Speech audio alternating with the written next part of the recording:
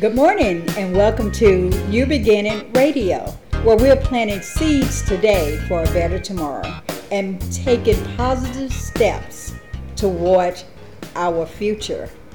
With me today is my co-host, Mr. Sheldon Gooch. Welcome, Mr. Gooch. Good morning, Miss Sanders. Good morning, Mr. Gooch. How are you? Man, I tell you what, if it gets any better, I'm going to have to pay amusement tax. Wow. How you doing? I'm doing wonderful this morning. Good. You have a good weekend? I had a great weekend. All weekends are great. Okay, tell us what you did. Well, I went to church. Okay. We all went out to dinner after church and actually just came back home. Just a family day that we normally do every Sunday. Okay, so faith, fun, and fellowship. Absolutely. And food. And food. Got it. Well, we're excited to be back. Good morning, everyone. This is New Beginnings Radio, and we're excited that you have joined us once again. And we have two platforms, just to do a quick review. Ms. Sanders, give us an overview of the Geneva Foundation. The Geneva Foundation is a nonprofit organization, and what we do there, we deal with the 9 forms of abuse in women, whether it's mentally, emotionally, physical, spiritually, sexually. We help women come out of that dark place that they've been in for such a long time into a new beginning. And you know, we have been involved with a lot of different things in the last couple of months. One of the things that we just finished is Legacy 1000. We're actually putting books into the prison system because we know that over 79% of the women that's incarcerated has actually been abused before they got there. And as a survivor of rape, one of the things I wanted to do is to give back to women that have gone through some of the same issues that I've gone through, and use the little nuggets that my mom has given me to actually help someone else. And I thought the best way to do that was to get involved in the prison system and also help some of the women that sometimes we just forget if they're there is something that they've done, but yet it's still giving them an opportunity to see something different in their lives. And hopefully by reading the book, and I can actually say this book saved my life. You know, growing up, it really did save my life. And so I just want to kind of give back through the foundation that Geneva's Foundation is in honor of my mother. Right. And so all the little nuggets that she gave me to survive, you know, have helped me over the years, and I just want to give back and share with other people. Well, I know that the nuggets that she gave you to help you survive, you've been sharing with others for a few decades. Yeah, so she's helped. Miss Geneva has helped a lot of people. Yes, she has. And so our other platform is I'm Free Incorporated, and that is an organization that's we've been doing the work for 30 plus years, but have actually established ourselves as a nonprofit a little over a year ago. And we work with ex-offenders, and we work with offenders, people who are even incarcerated now waiting to get out. And we help them begin again, so to speak, chart a new course, set goals. I believe it's not that we aim high and we miss, it's that we aim low and we hit.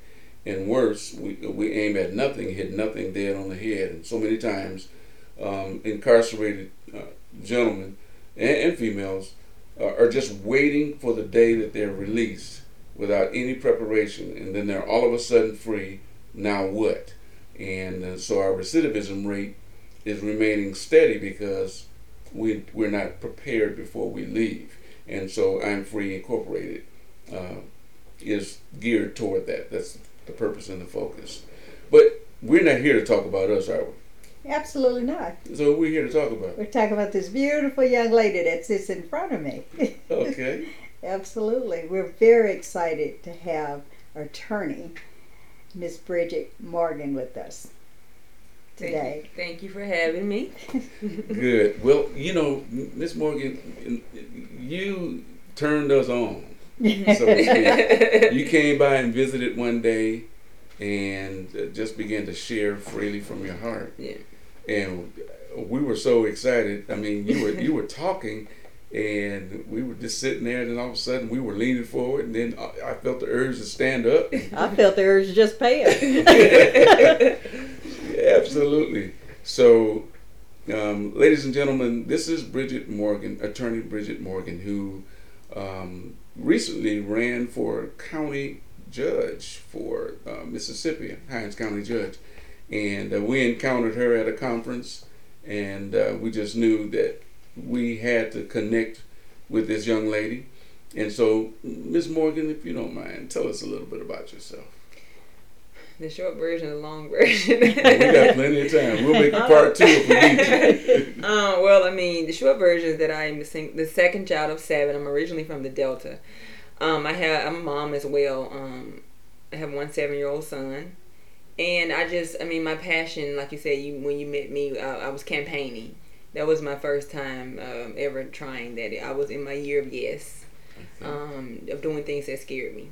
And at that particular time, I had been, practicing attorney for a few years. And so the county court seat that I ran for was for the county that I was practicing in as an attorney, in the court that I was practicing in as an attorney, so I knew how it worked. And so it was just really changing seats in the courtroom. And when I met you, I shared with you just how it is to be a public defender, and that's just my dream job. And if people ask me who I am, I usually say public defender. I don't even say attorney. And so that's a little bit about who I am and where that drive came from. When I was younger in the Delta, and I was an underprivileged neighborhood, of course, and where we had a corner store on each end of each end of the street. And so what was an everyday occurrence for us was the police entering our neighborhood and just going crazy, on a regular basis. It was a common occurrence. Wow. And so as a young girl, I was like, what can I do to hold them accountable? How do I hold them accountable? Now, how old were you when? I was probably about 13 then. Really? And then I said, what can I do to hold them accountable? I always knew I wanted to be an attorney at 5. I knew that. I just didn't know I didn't realize there was different kinds of attorneys to be. Until when I was 13, I was like, okay, how do I want to hold them accountable? And then I learned about public defense and that I could be an attorney for those people who were in my neighborhood who could not afford an attorney. And that's how I came with the whole public defense thing. And I said, well, when they bring these false charges against people that I know in my neighborhood, then I can go in if I have the right skill set and the degrees, we can get these charges dismissed. And so that's how, in my mind, I was holding them accountable. Wow. But since then, and of course, gaining wisdom, there are other ways in which to hold the police accountable for the wrongdoing, other than having to meet my client behind bars and trying to do it. So now we want to kind of get into that. Yeah. But go ahead, continue. But yeah, so that's what kind of made that's where the drive comes from. There are no attorneys in my family, so there was no roadmap for me. There was literally a desire and put in my heart, I guess by nobody other than God, and it was just something that I just took on. And then knowing, like I said, having that idea in my head that I wanted to hold the police accountable, then my focus in college became criminal justice and correctional services, because if I knew the system, then when I became an attorney, it to me having that background already, because you can go to college for basket weaving and go to law school. You just need a 4-year degree. And so I wanted my 4-year degree to have purpose, right? So if I knew the criminal justice system, and some of my teachers were police officers, some of them were PhD. So one of them was an attorney. And that was probably the first attorney I ever met in real life, was in Jackson State. And then my director of the department then told me, had I ever been to a law school day thing? She had a flyer. And I said, no, I had never been. She said, well, Southern is having one. And so I wanted to be a lawyer. I think I may have been a junior then, I think. And I got excited. I was like, I'm going to law school for the first time to go visit it. So she gave me that flyer. Had a boyfriend at the time, so let's go to Baton Rouge. We had never been to Louisiana. Southern University Law Center is where I got my degree from. And so when I walked into the law school, I was like, this is it. Like, this is it. I had never visited any other law school. And I remember seeing a girl, me and this girl, we locked eyes, but we never spoke to each other. And I was like, I gotta know her. The following year we got accepted to law school, and we saw each other, and she got accepted again. Obviously, she's originally from Texas, and she graduated from Spelman. And so when we met, I said, you were the girl that I met, that I saw that day a year ago. And she said, yeah, I remember you. And we've been friends ever since. We're like best friends now. So it was so crazy. So we went to Southern, and I was like, this is where I got to be. And once I left that visit while I was in undergrad, I ended up meeting like everybody. It's not like everything. Southern related was coming at me. The pastor who, when I was a child, found out he had went to Southern.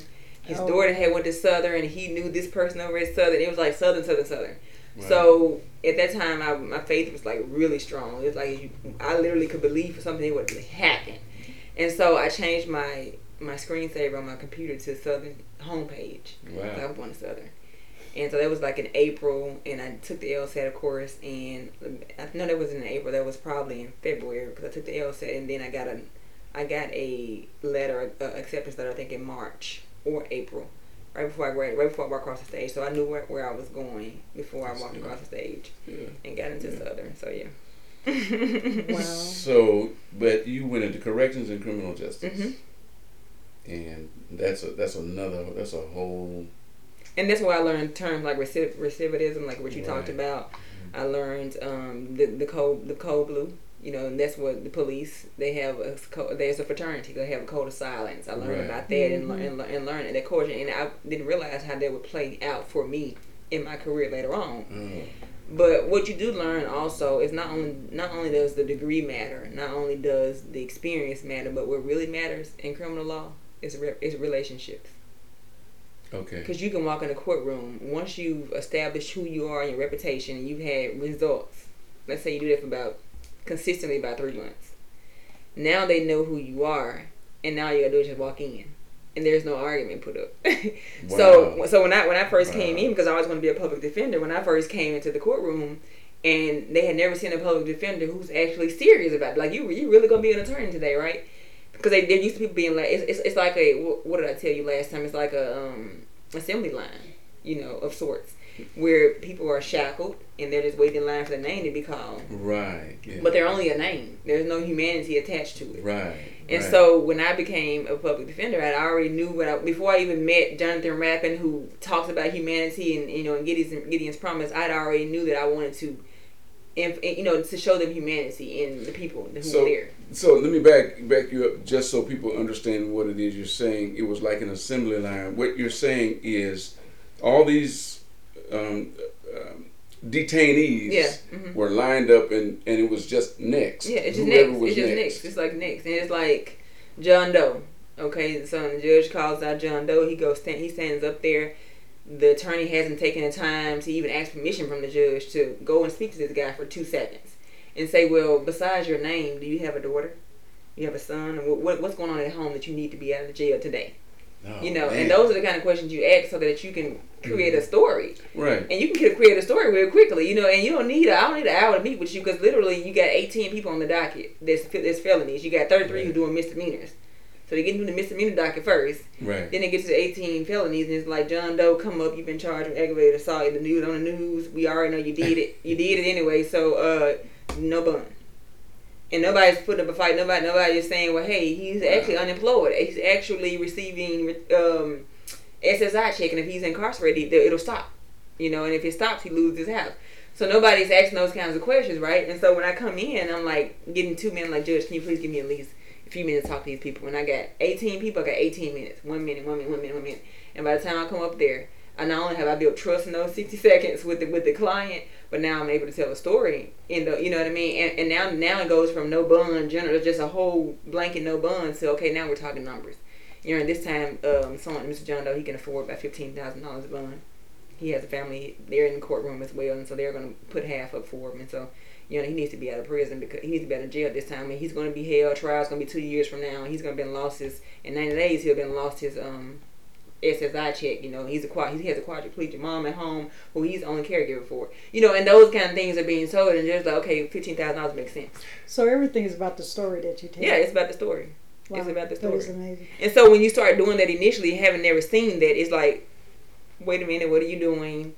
So the trust is not are built. you serious? And so once the people saw the results, and the judge was able, somebody who had to actually learn to accept that, because it's like, hey, we usually go through here real fast. Now you want to tell me a story. Right. You know what I mean? And it wasn't a long story, but the fact that you're bringing humanity, now the judge he doesn't just see an aggravated assault. He doesn't just see what the news show was talking about, or the warrant that he signed 5 minutes ago. Now he sees John Doe, the father, John Doe, the caregiver, right? John Doe, maybe he's a retired veteran who's receiving SSI. Now it's something attached to John Doe other than just that aggravated assault charge. And so once that happens, you insert the humanity back to the person. And then when I got results, the police officer at some point they were like, I would come in after I started doing that, because they were like, Bridget, I'm not gonna fight with you. What do you want? Wow. And that's what I mean by relationships. Yeah. You know, and that's amazing when it comes to a person sitting there and not knowing what's going to happen. Exactly. And the first thing they think is, I got a public defender. Exactly. They're not going to go work for me. Oh, no. Exactly. You know? And I would get that all the time. In those 60 seconds, 30 seconds of that spent trying to convince them that, or sometimes I wouldn't even, I would say, you know what? You're free to hire another attorney if you want to. But right now, I'm all you got to get a bond. Your other attorney that you're going to get probably come next week. By this time, you may not get it back into the court until X, Y, and Z. So I'm trying to help you now get out of jail. And that's what they want to hear. They want to get out of jail. And so then but they really think that public defenders are not real attorneys. He'll say, oh, no, I'm going to hire me a lawyer. I said, yeah, I'm a lawyer. I went to law school. I passed the bar. So I chose this profession. They didn't choose me. So how do you get the judge to say, okay, I can give you this minute? Because sometimes they can be very cold. It's just a matter of asking. It's literally just a matter of asking. And a lot of people like to, if you see one person doing something, you're just like, okay, this is the way to go. I'm not even going to push the envelope. But I'm like, I got 60 seconds, and it's like life or death. Mm-hmm. I know that once they pass this threshold, I won't see them again or they won't see another judge again for at least, I know, because the courts are backed up. So when you're talking about a preliminary hearing, which everybody doesn't get, unless another attorney is really pushing for that, you got to call the court administrator and say, hey, I want X, Y, Z court date. It's a strategy to it all. Right. And so sometimes when people would say, I want to hire my own attorney, then you don't have me to call the court administrator now for your preliminary hearing. So now you using that one phone call you get when you go back there to call your family, try to get a lawyer, and that's it. And more than likely they don't have the money to hire a lawyer, so now you just stuck with no lawyer at all, and you lost in the system. That's how quickly you can get lost in the system. And that's how the jails end up crowded. And that's how jails end up crowded. And then oftentimes too, you would have these private attorneys who would say, okay, I'll take this case and I'll charge you I'll say I'm gonna go on a low end and say I'll charge you $1,000, $1,500. That is a low end. And that's just for one appearance. And so I showed up for you at the bond hearing, but I'm not coming back up until you get indicted. And then this one I'm gonna charge you $10,000 because we might go to trial. And so you piecemeal the prices, and it's like they still got to pay this high bond. So I'm paying you all this. So then I one time went in court and I literally had co-defendants. One said he wanted his own attorney. It's fine, sir. I'm not gonna argue with you. And the other had, and I went and got him the one I had $5,000 bond. The private attorney came right behind me and got his client $25,000 bond. All he did was say, I would ask for a reasonable bond this time. What's reasonable, sir? Yeah, that's subjective. Yeah. Wow. But you want a private attorney, but it's like, and I'm saying that's why I didn't put up. I knew my worth, so I didn't put up an argument trying to convince them one way or the other. It was just like, okay, you get your private attorney, that's what you want to do, but your results probably going to be not the same because it's about relationships. And when you have someone that's literally driven by passion, and it's just not policy or protocol or procedure, then there's definitely a difference in the outcome. Absolutely. Wow. Absolutely. It's amazing.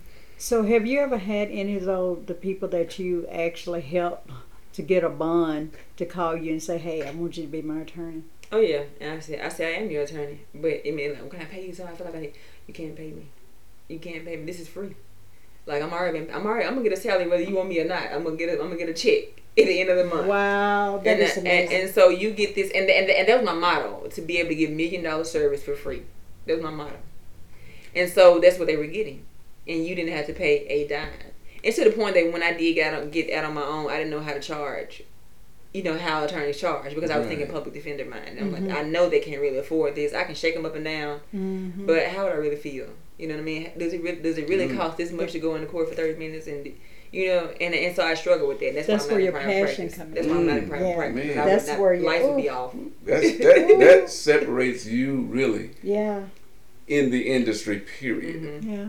Because I have paid $150 for a brief conversation that didn't last that long, and or they prorated the hour, and I'm like, man, all I did was it sent me an invoice. All I did was ask you a couple of questions. My attendant, that's what she sent. I was like, wow. So that is very telling what you're sharing with everyone right now, and I hope you don't make any adversaries out there in the legal profession. But that's easy to do. Yeah, I can imagine. You know, but your passion is going to get you much further than anything else. Because if you can take care of no matter what that person is going through, because a lot of times they're saying in the Bible, they know not what they do. Right. You know, and sometimes people just need another opportunity to do the right thing. Right. You know, and if you charging them boo-hoos over here, you know, I'm amazed. I really am. I remember the first time that I met you. It was downtown at a conference. And you just walked up, and after you left, I'm like, who in the world is this girl? You just walked up, and you just smiled and said, what y'all do? and I'm like, okay, she got a lot of nerve. She just walked right on up to us and say, what are y'all doing? You know? And I when you left that night, I came home, and I was just thinking about all the people that I had met, and you was the second person that I thought about. The first one I thought about was the gentleman that told me, yes, you can go and have 15 minutes to tell your story. But just your presence, you know, was just unbelievable. And I'm like, I really need to know her. She can be added to my list of children that I have. But I was just so impressed with you. And that day when you came by my office, you sit and you talk. You know, at first it started off kind of slow. When I say slow, and then you start opening up and you start sharing your heart. When you left here, I was almost in tears because I could feel the passion that you have for other people. And that is truly where your blessing come in. If you can just step back away from me and money and go help God's child, you're just amazing what He's gonna do for you. And it's, you know, and it's just, sometimes it's hard, you know. I got attorneys in my family, and I'm like, how y'all do that? You know? But I'm gonna charge them this much. You know, a poor person, how are you going to do that? How can you justify that? And the other thing, where's your conscience? It's hard to justify it. Where's your conscience? When you know you just want to you should do the right thing for the right reason. And I just applaud you for what you do. Yeah. I really do. I mean, I'm just excited for you. Just reflecting back on what you just said a few minutes ago, you said, I'm doing this because I want to. I'm going to get a check anyway. But I want to help you. Whereas I've seen the mindset that says, I'm getting a check anyway, whether I help you or not. I don't care about helping. Right. Yeah. And then you have some to say, yeah, I'm going to get a check, but I can get this over here too because they're going to pay me. You know, people do disrespectful stuff, you know. But that shows your character. Because a lot of people say, yeah, you know, it's going to cost this, you give me this, you're going to be in court with them anyway. Why would you do that? You know, that shows character. And you got a bright future, child. Now, you do. When we talked before, you mentioned something about like alternatives to incarceration. But you were expressing yourself and you were sharing your heart along those lines. Alternatives to incarceration, different programs. For example, I think I told you I would tell instead of asking for a cash money bond, I would say, well, I know about this particular home or this particular program that would take, like I think I told you about Hines Community College. They have this program called My Best program, and I found out about that, and it literally pays you to go to class for I think about 6 to 10 weeks, gives you a degree, gives you an employer. And then if you want to stay there, it gives you a stipend and allows you to stay there. And then if you didn't stay there, they give you a stipend for gas money to travel there.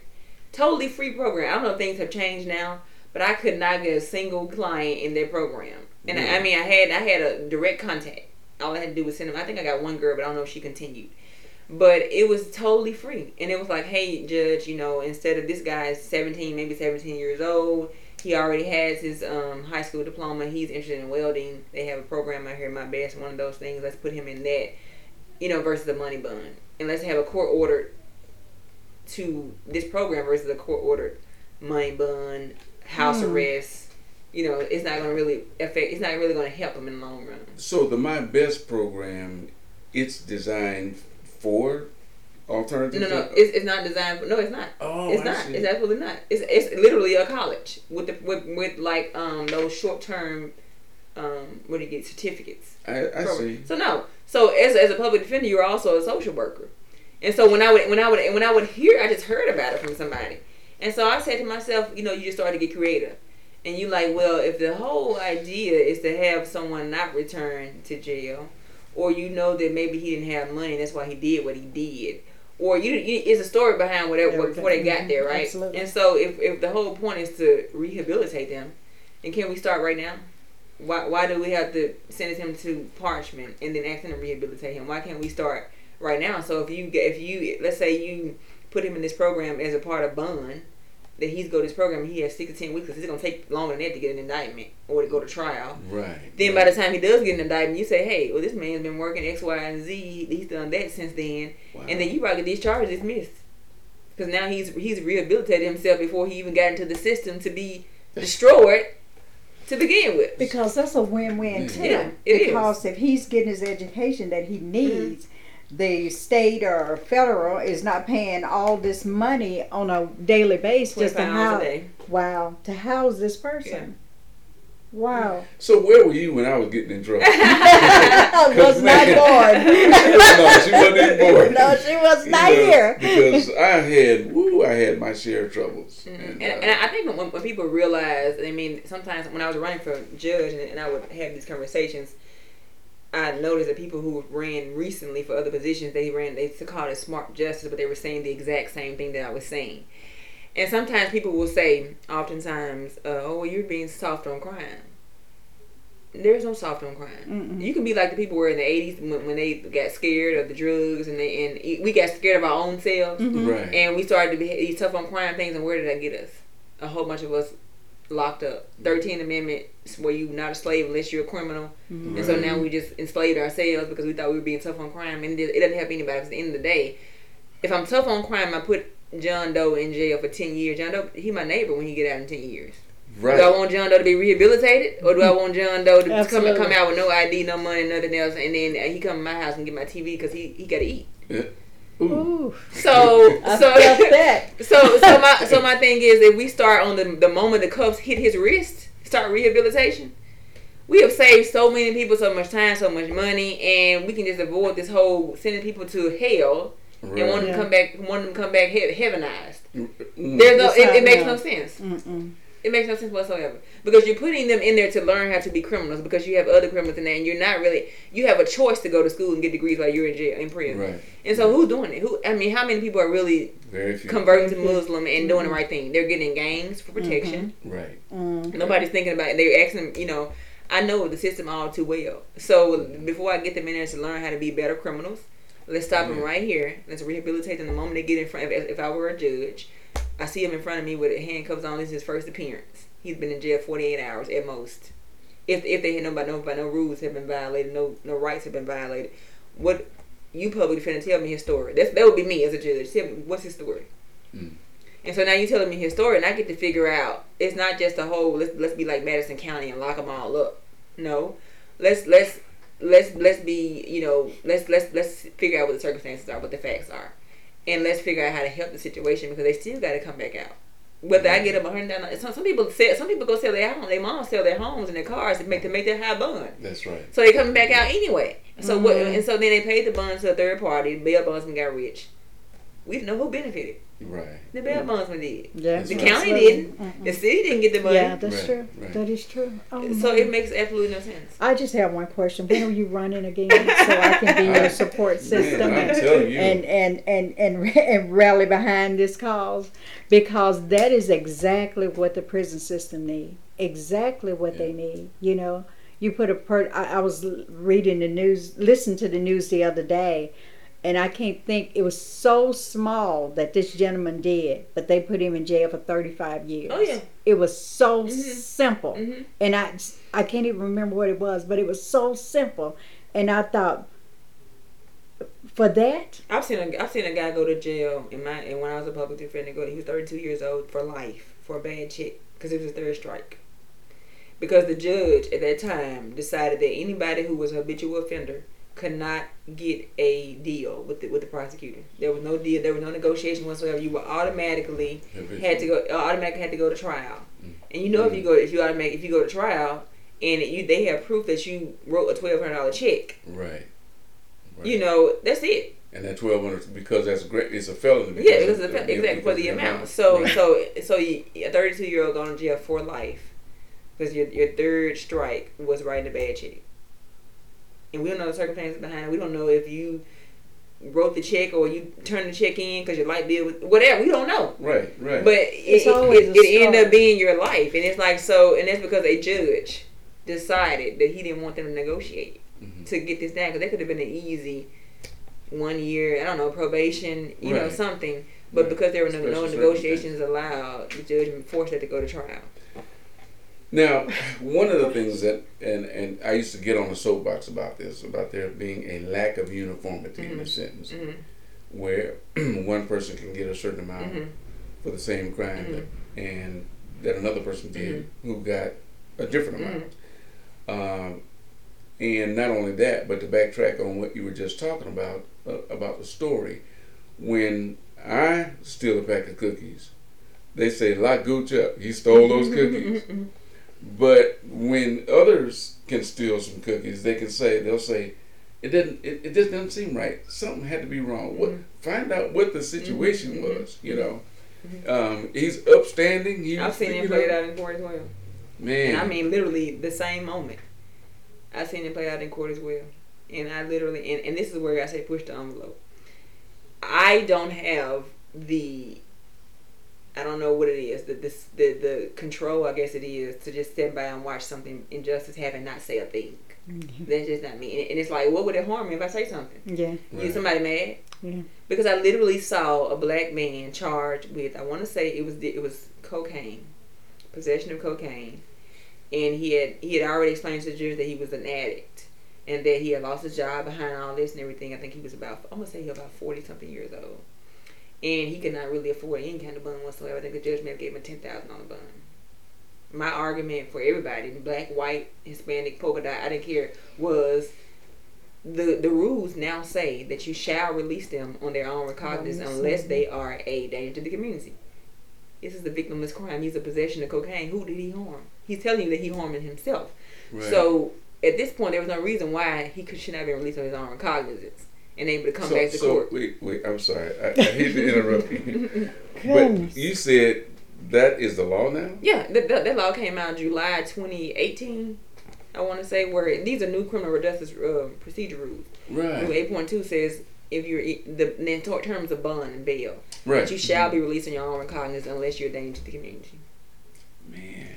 And so that was my argument. Like, this is what the court said. The Supreme Court said this shall. There's no deciding whether or not you want to do it or not. This man is not dangerous. And so if the police officer on the other side is saying he's not dangerous to the community, he's not a flight risk. What is your argument? You have no. He's saying that he's not. He made the arrest. He was there in the circumstance. He know what he encountered. He didn't find him to be a danger to the community. I'm standing here beside this man and he's telling you he's an addict. Let's let it release one of his own recognizance. He's lost everything already. You know, so $10,000 bond for this man. Literally next up, right. Caucasian man. Same argument. My passion doesn't change. You know, and this time I want to ask. He's been charged with possession of meth. This time I wouldn't ask for him to release his own recognizance. You know, at this time, you know, whatever I told his story. Guess what? He got released on his own recognizance.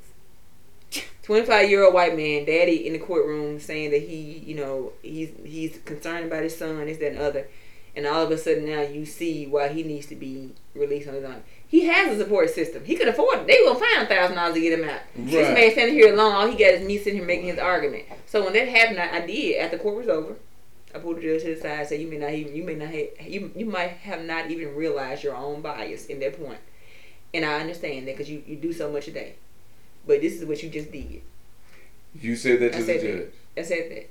It's just he and I. This is what you just did.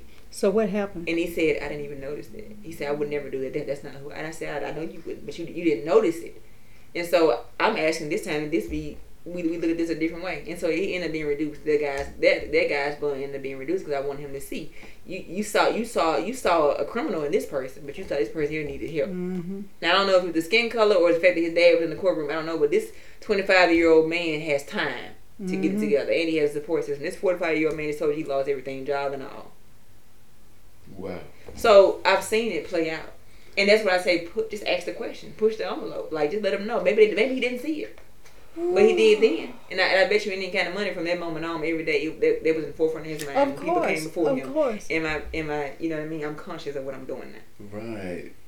That is wow. That is powerful. But how many other attorneys do that? No, they don't. They don't. And very few attorneys go into it saying, "I want to be a public defender." Yeah. So that makes you a very unique person. You really are. In that alone.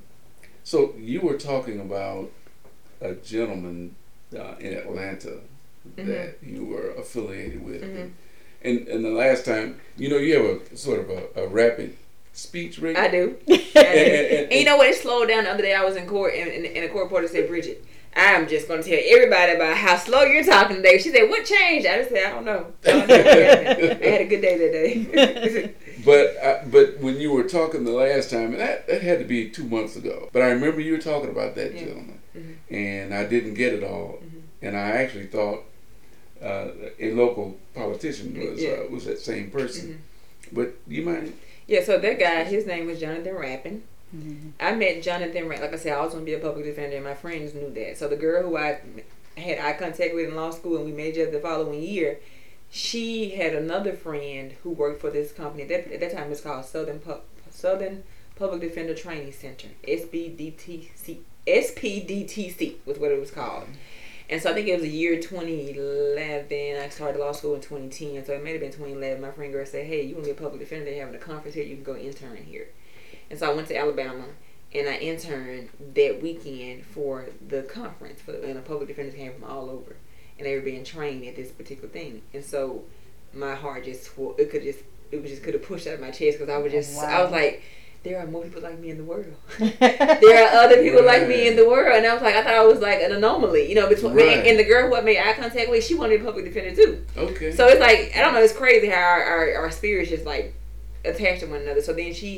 So I went there, and I never forget, I took a picture in the mirror, and I said future public defender, and I was like still in law school, and not knowing that I would literally end up being a public defender and going through this program. But then the name changed. So as I'm signing in different lawyers or whatever, I'm sneaking into these rooms and like hearing what they're talking about, because I want to already know. I want to be ahead of the game. You know what I mean? Right there. I want to hear what they're saying. So I met this guy Andre Vitale, and he's in there. He's one of the because they have different professors then all over the world, and they teach for free.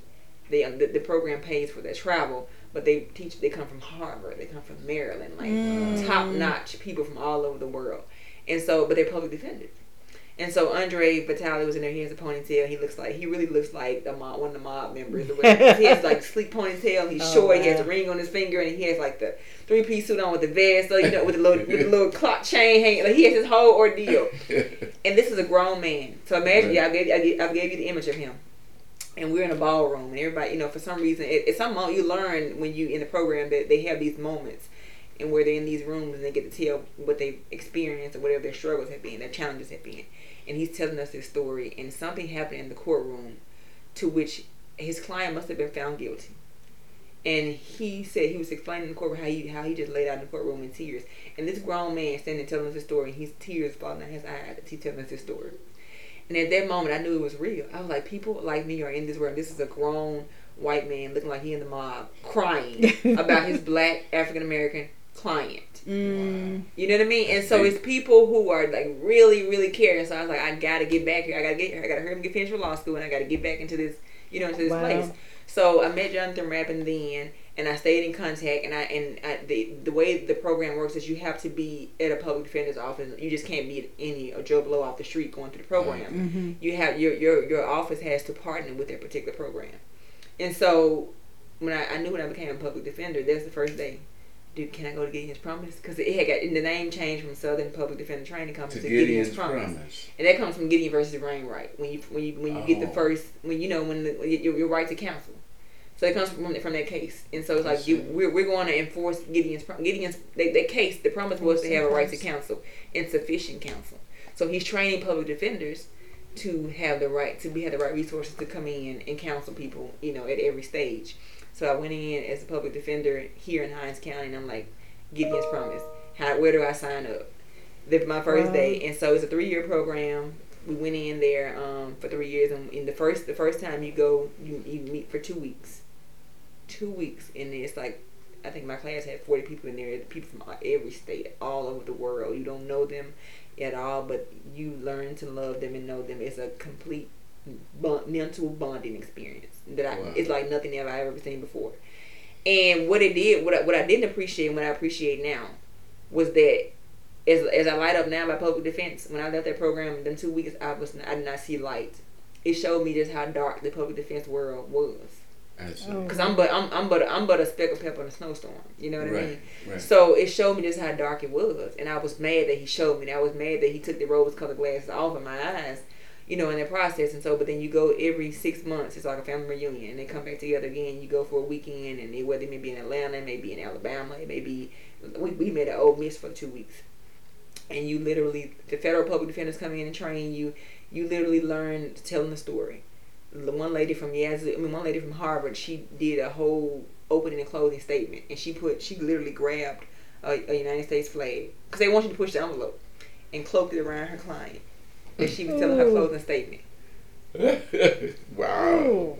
And so imagine your client in courtroom with a United States flag cloaked around, and you're pushing the envelope. Yeah, you're telling this man, you're not just coming in and your blow. They're telling you how to pace and how to in the room, where to stand, so your voice can. Telling you how to pause. Now, when you get in there, you say, Your Honor. When you get quiet, everybody looking like, what's going on? Right. You got everybody's attention, and you start to speak, and you start to use words like, passion, pause. It make people remember. Mm-hmm. So now you get the jury's engaged. And so it was like you learning so many different techniques in this program, and it's a 3-year program. When you come out, so the passion's already there for me. I come out of there with more skills to do the job. That's powerful. And so I love the program. That is like the most amazing program ever. I wish I could go back through it again. Right. Wow. But yeah, I want to stay affiliated with Jonathan Rappin and Gideon's Promise. It's like the only program of his kind. When I was, and I guess I'll go ahead and say it. When I was 17, I went to prison in Michigan. Mm-hmm.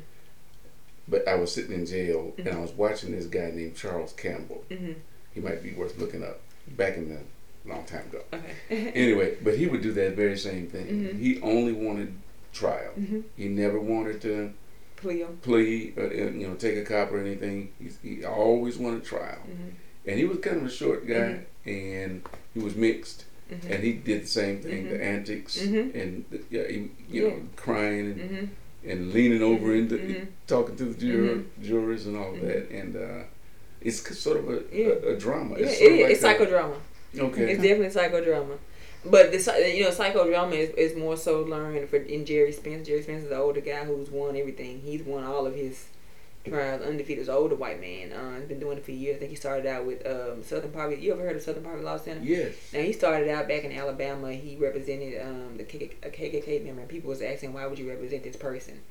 And this is the story is just amazing. But it goes on. Jerry Spence goes on, and he has his training. And literally, I got accepted to both at the same time.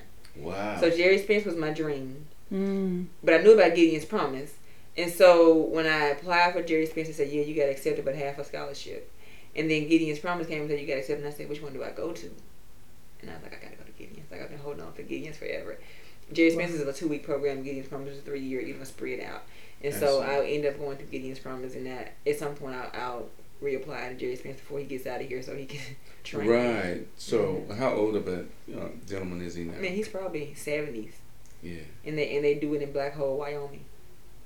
Wow. Yeah, no internet, no anything. It's just, and I have so many classmates. I'm talking about real live, what do you call them, gladiators, who they go there, and people. Harry Daniels, he's one of the guys. He's over. He went to Southern, but he graduated years before me. Been named super lawyer for over and over consistently from the state of Louisiana, consistently trials, winning them.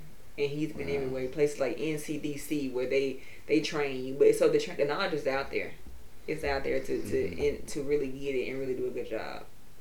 This is inspiration because Miss Sanders will tell you, I was considering law school, and really was looking forward to it. But you have these challenges that you You can do it because I'm gonna tell you a story. I'm gonna tell you to inspire you. This guy was one of my classmates at the Gideon's Promise. White guy, gang member. Went to law school, gang member. I mean, his mom is all kinds of stuff that he did. They knew him. He got arrested over 30 times. Goodness. He passed the bar, but he could not practice because of his character and fitness. You got to do the character and fitness. So he had to go all the way to the Supreme Court to prove that he had changed his life around. Oh, so for a year after passing the bar, he could not practice because they would not give him his license because of the character and fitness part of it. Long story short, he went and he had hired lawyers, and he's a lawyer. He got to hire a lawyer to argue his case in front of the Supreme Court. And eventually, Louisiana, they realized, okay, this man has changed his life, and they let him in. Wow. But he was a white guy. He had got involved with I think there was a Mexican gang or something, wherever he was from. Okay. And so yeah. Wow, that's powerful. What's your next 5-year plan? 5 years is very short. 5 years has passed by so fast now. Right now, with the way the climate is and the politics is in Jackson, I'm not certain if it's gonna be Jackson. I'm really not. What I would love to do, I would still love to be able to go back into public defense, and I would love to teach. Oh wow! At the graduate, at collegiate level, undergrad, not law school. I want to talk to the young folks who are coming through. That's what I would love. If I had to just pick my career, public defense would still be on top of the list to go back to doing, whether it's federal or state. Wow.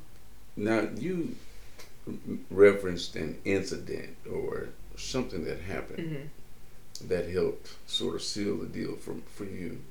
You saw an injustice or something that you mentioned before that you said, I needed to do this. In my hometown? I guess it was in the hometown. What, maybe want to be a public defender? Right. Oh, so I just saw the police coming into our neighborhood, and I remember one time in particular, this guy, his name was Johnny, and the police literally would come. He was a skinny dude, and they just would grab him by the shirt and just beat him up.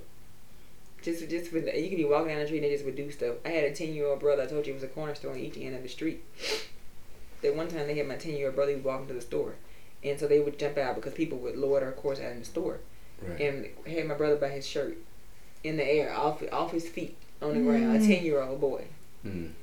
And nobody's filing IED, complaints. Nobody, who can you tell? It was almost like we were just powerless to them. They would set up roadblocks on our street. You're not supposed to set up roadblocks in residential neighborhoods. We couldn't bag out our driveway because police were there setting up roadblocks in the neighborhood. They weren't doing it in the white people neighborhood. They weren't doing it. So it was so much in my neighborhood all the time. It was so much injustice happening.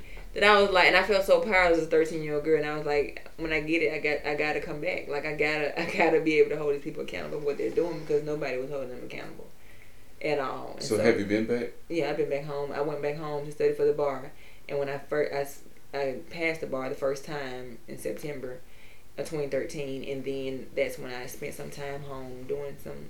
Like I told you, I don't charge, but I'm supposed to charge, so I had a couple cases there, but then I ended up coming back to Jackson. I got a job here, and I'm coming back to Jackson.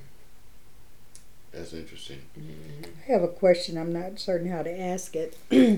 If there is an individual person that has state and federal time, how possible is it for that person to serve time for both? Consecutive. Yes, yeah. Oh, concurrently. Consecutive. They don't. They don't. And then once the state get through with them, or once the federal get through with them, they'll go to state. Once they go. Sometimes state will. Sometimes a good prosecutor would just say, okay, you already doing fed time for it. We're going to remain in charge and let the feds do whatever they're going to do. But you can be charged state and federally for the same crime, and you can do your punishment here and do your punishment there. Well, and it's never together. Wow. Because state you can get parole and probation, but federal you can't get parole. They want you to get flat time. Wow.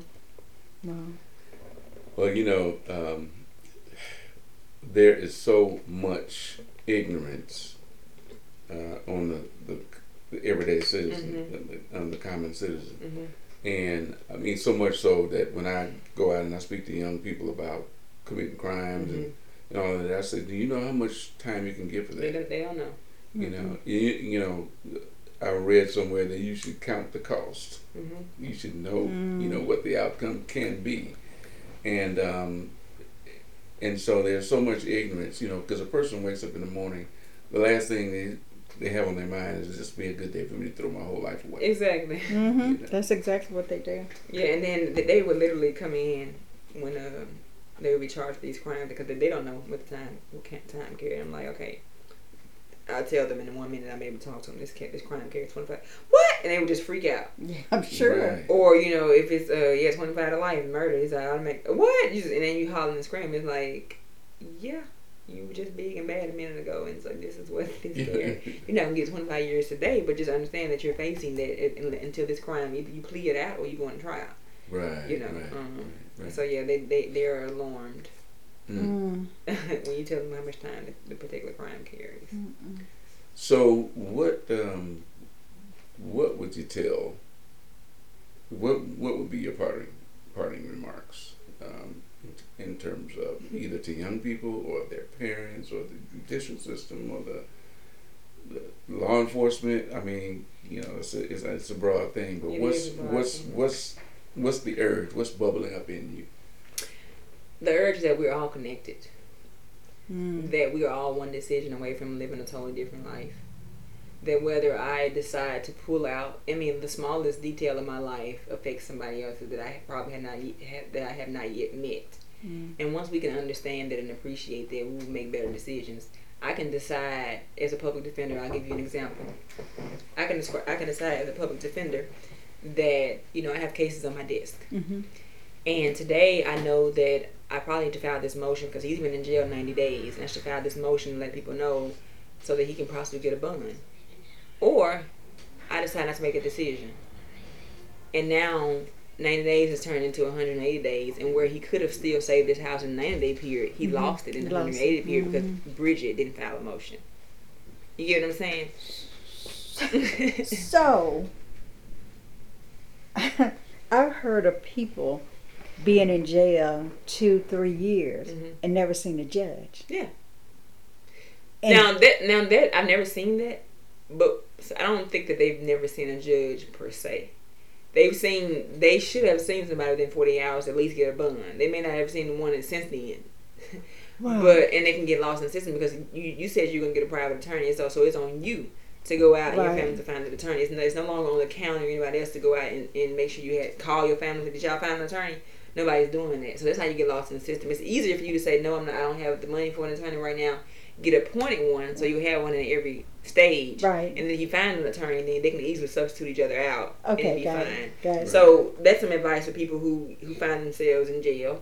Just go ahead and go with the court-appointed counsel. You're not stuck with that person for life. You can always change, but it's better to have someone fighting for you that you can call that can file a motion for you than not have anyone at all. Right. And so, but as I was saying, I was telling her earlier, I mean, just a moment ago, in terms of making decisions and them affecting other people and how we're all connected. As a public defender, one thing that drove me to return calls, return emails, and file motions time was that this person can end up in jail a day longer because I didn't make that phone call. I didn't file that motion. I didn't call this person. And so that day could have been the one day that the creditors were going to give him not to lose his house, not to lose his car, before the SSI check got cut off. You know, so just, I mean, so I was like, if that was me, and I have had loved ones in jail before, and I knew that it was important that they get out on a certain day. And if the public defender didn't answer the phone for me, that was one day gone.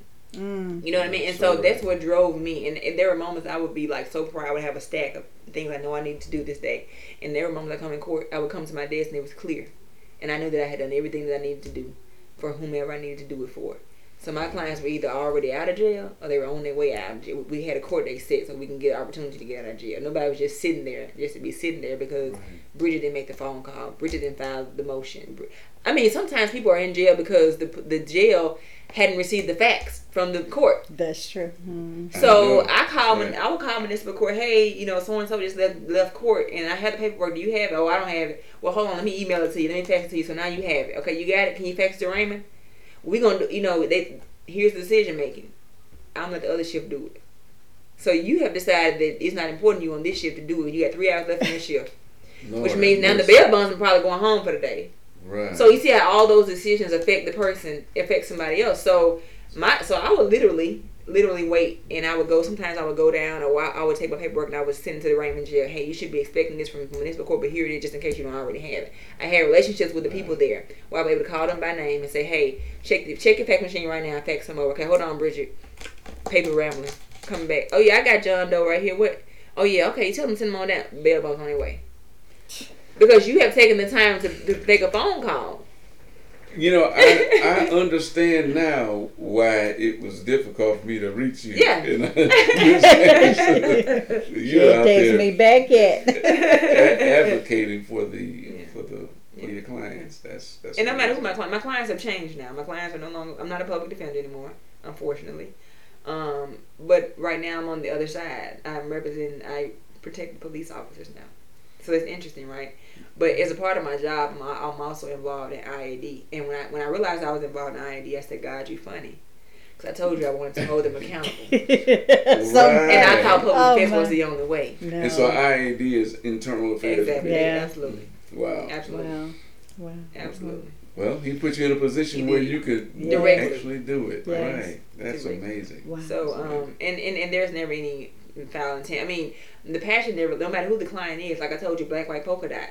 So even though my clients have now and I had relationships with the police officers when I was on that side, so it was easier for them to accept me when I came on their side. They were like, okay, I'm just glad you're over here. I don't got to fight you on that side. I'm glad you're on our side now. You know, and so that's the kind of respect I get. You know, and so they're my clients. So now I'm looking out for your best interest. Right. But I don't have to harm anybody else and looking out for your best interest. You know what I mean? Right. Like I don't have to say, well, you know what, your raggedy report is good enough to get John Doe in jail now that none of them on your side. No. Right. It's still I'm on the side of right, no matter who I represent, right? That's good. So and that's why you need to be a judge. Really, you That's do. why you need to be a Yeah. judge. So you running when? I am so very serious. I am. We need more Oh yeah.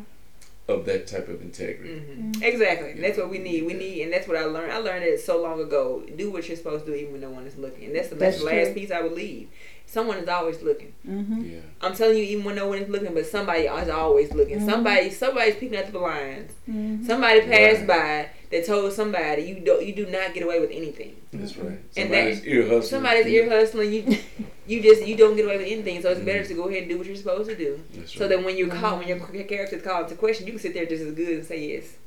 I said X, Y, and Z. You know, and you may interpret it how you interpret, but I know what I see. You know, there's no. You can't, like you said, they say your first impression is your last impression. Mm-hmm. Right. Do the right thing the first time. So you can't say, well, he pulled me out of character, or that's not who I really am. Well, if you're consistently who you really are, Consistently, yeah. Mm-hmm. then there is no question about. I don't have to prove anything to you because this is who I am to Miss Sanders. This is who I am to Mr. Gooch. This is who I am to Jackson, my son. This is who I am to my best friend. Yes. This is who I am. Yes. That's good. That's good. That's good. That's good. Wow. Well, I tell you what, Wow. we all have a lot to learn from this young lady. Yes. Yes.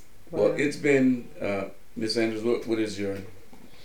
I am just whenever you get ready to run for judge, please do let me know.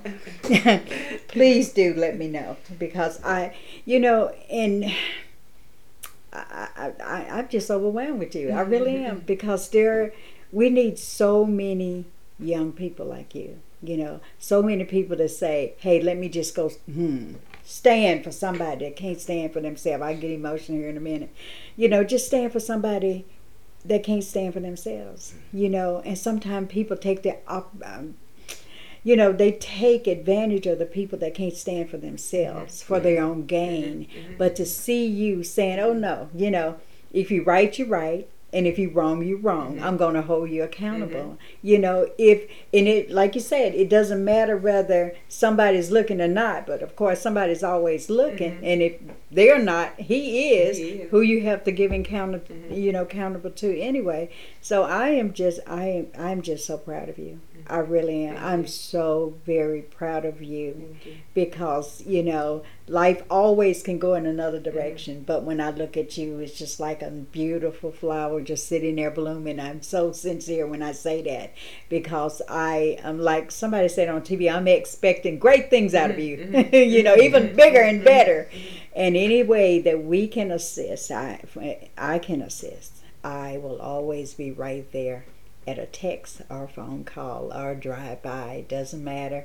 I'm just there to help support you with whatever you want to do. I'm just so proud of you. I really, truly am. And she expressed my sentiments exactly. So, if someone wanted to get in touch with you, are you available for that? Yeah, or? I'm Facebook, Bridget M. Morgan Esquire. On Facebook, email bridgetmmorgan@yahoo.com. And that's basically... So they can get in contact with me. Great. Well, we don't want to open the door to have an onslaught of people just bombarding your doors, but I'm certain that people will want to, connect with you because of the things that you're sharing. So, Ms. Sanders, how would we get in touch with you? I am at GenevaFoundationInc.org. And ladies and gentlemen, you want to know more about I Am Free Incorporated, it's IamFreeInc.com. So it's been a plum-pleasing pleasure as well as a privilege to have. There it is, plum-pleasing pleasure. The jury will remember that. To have Ms. Bridget Morgan here, and she has been a breath of fresh air. Would you agree, Ms. Sanders? Absolutely. She has my head going again. Absolutely. Just so proud. So we hope you'll come back. And absolutely, when we'll do a TV show starting the first of the year, and we certainly want people to be. I believe our ratings would increase if they could see. Yes, absolutely. But thank you so much. Thank you. Thank you for listening to New Beginnings Radio, where we're planting seeds today for a better tomorrow and helping you to take progressive steps towards your freedom. We're here every Monday morning at 7 a.m. Central Standard Time. We hope you join us. So may the goodness and mercy of the Lord pursue you all week long, and we'll see you right back here on Monday. Have a great week, everyone.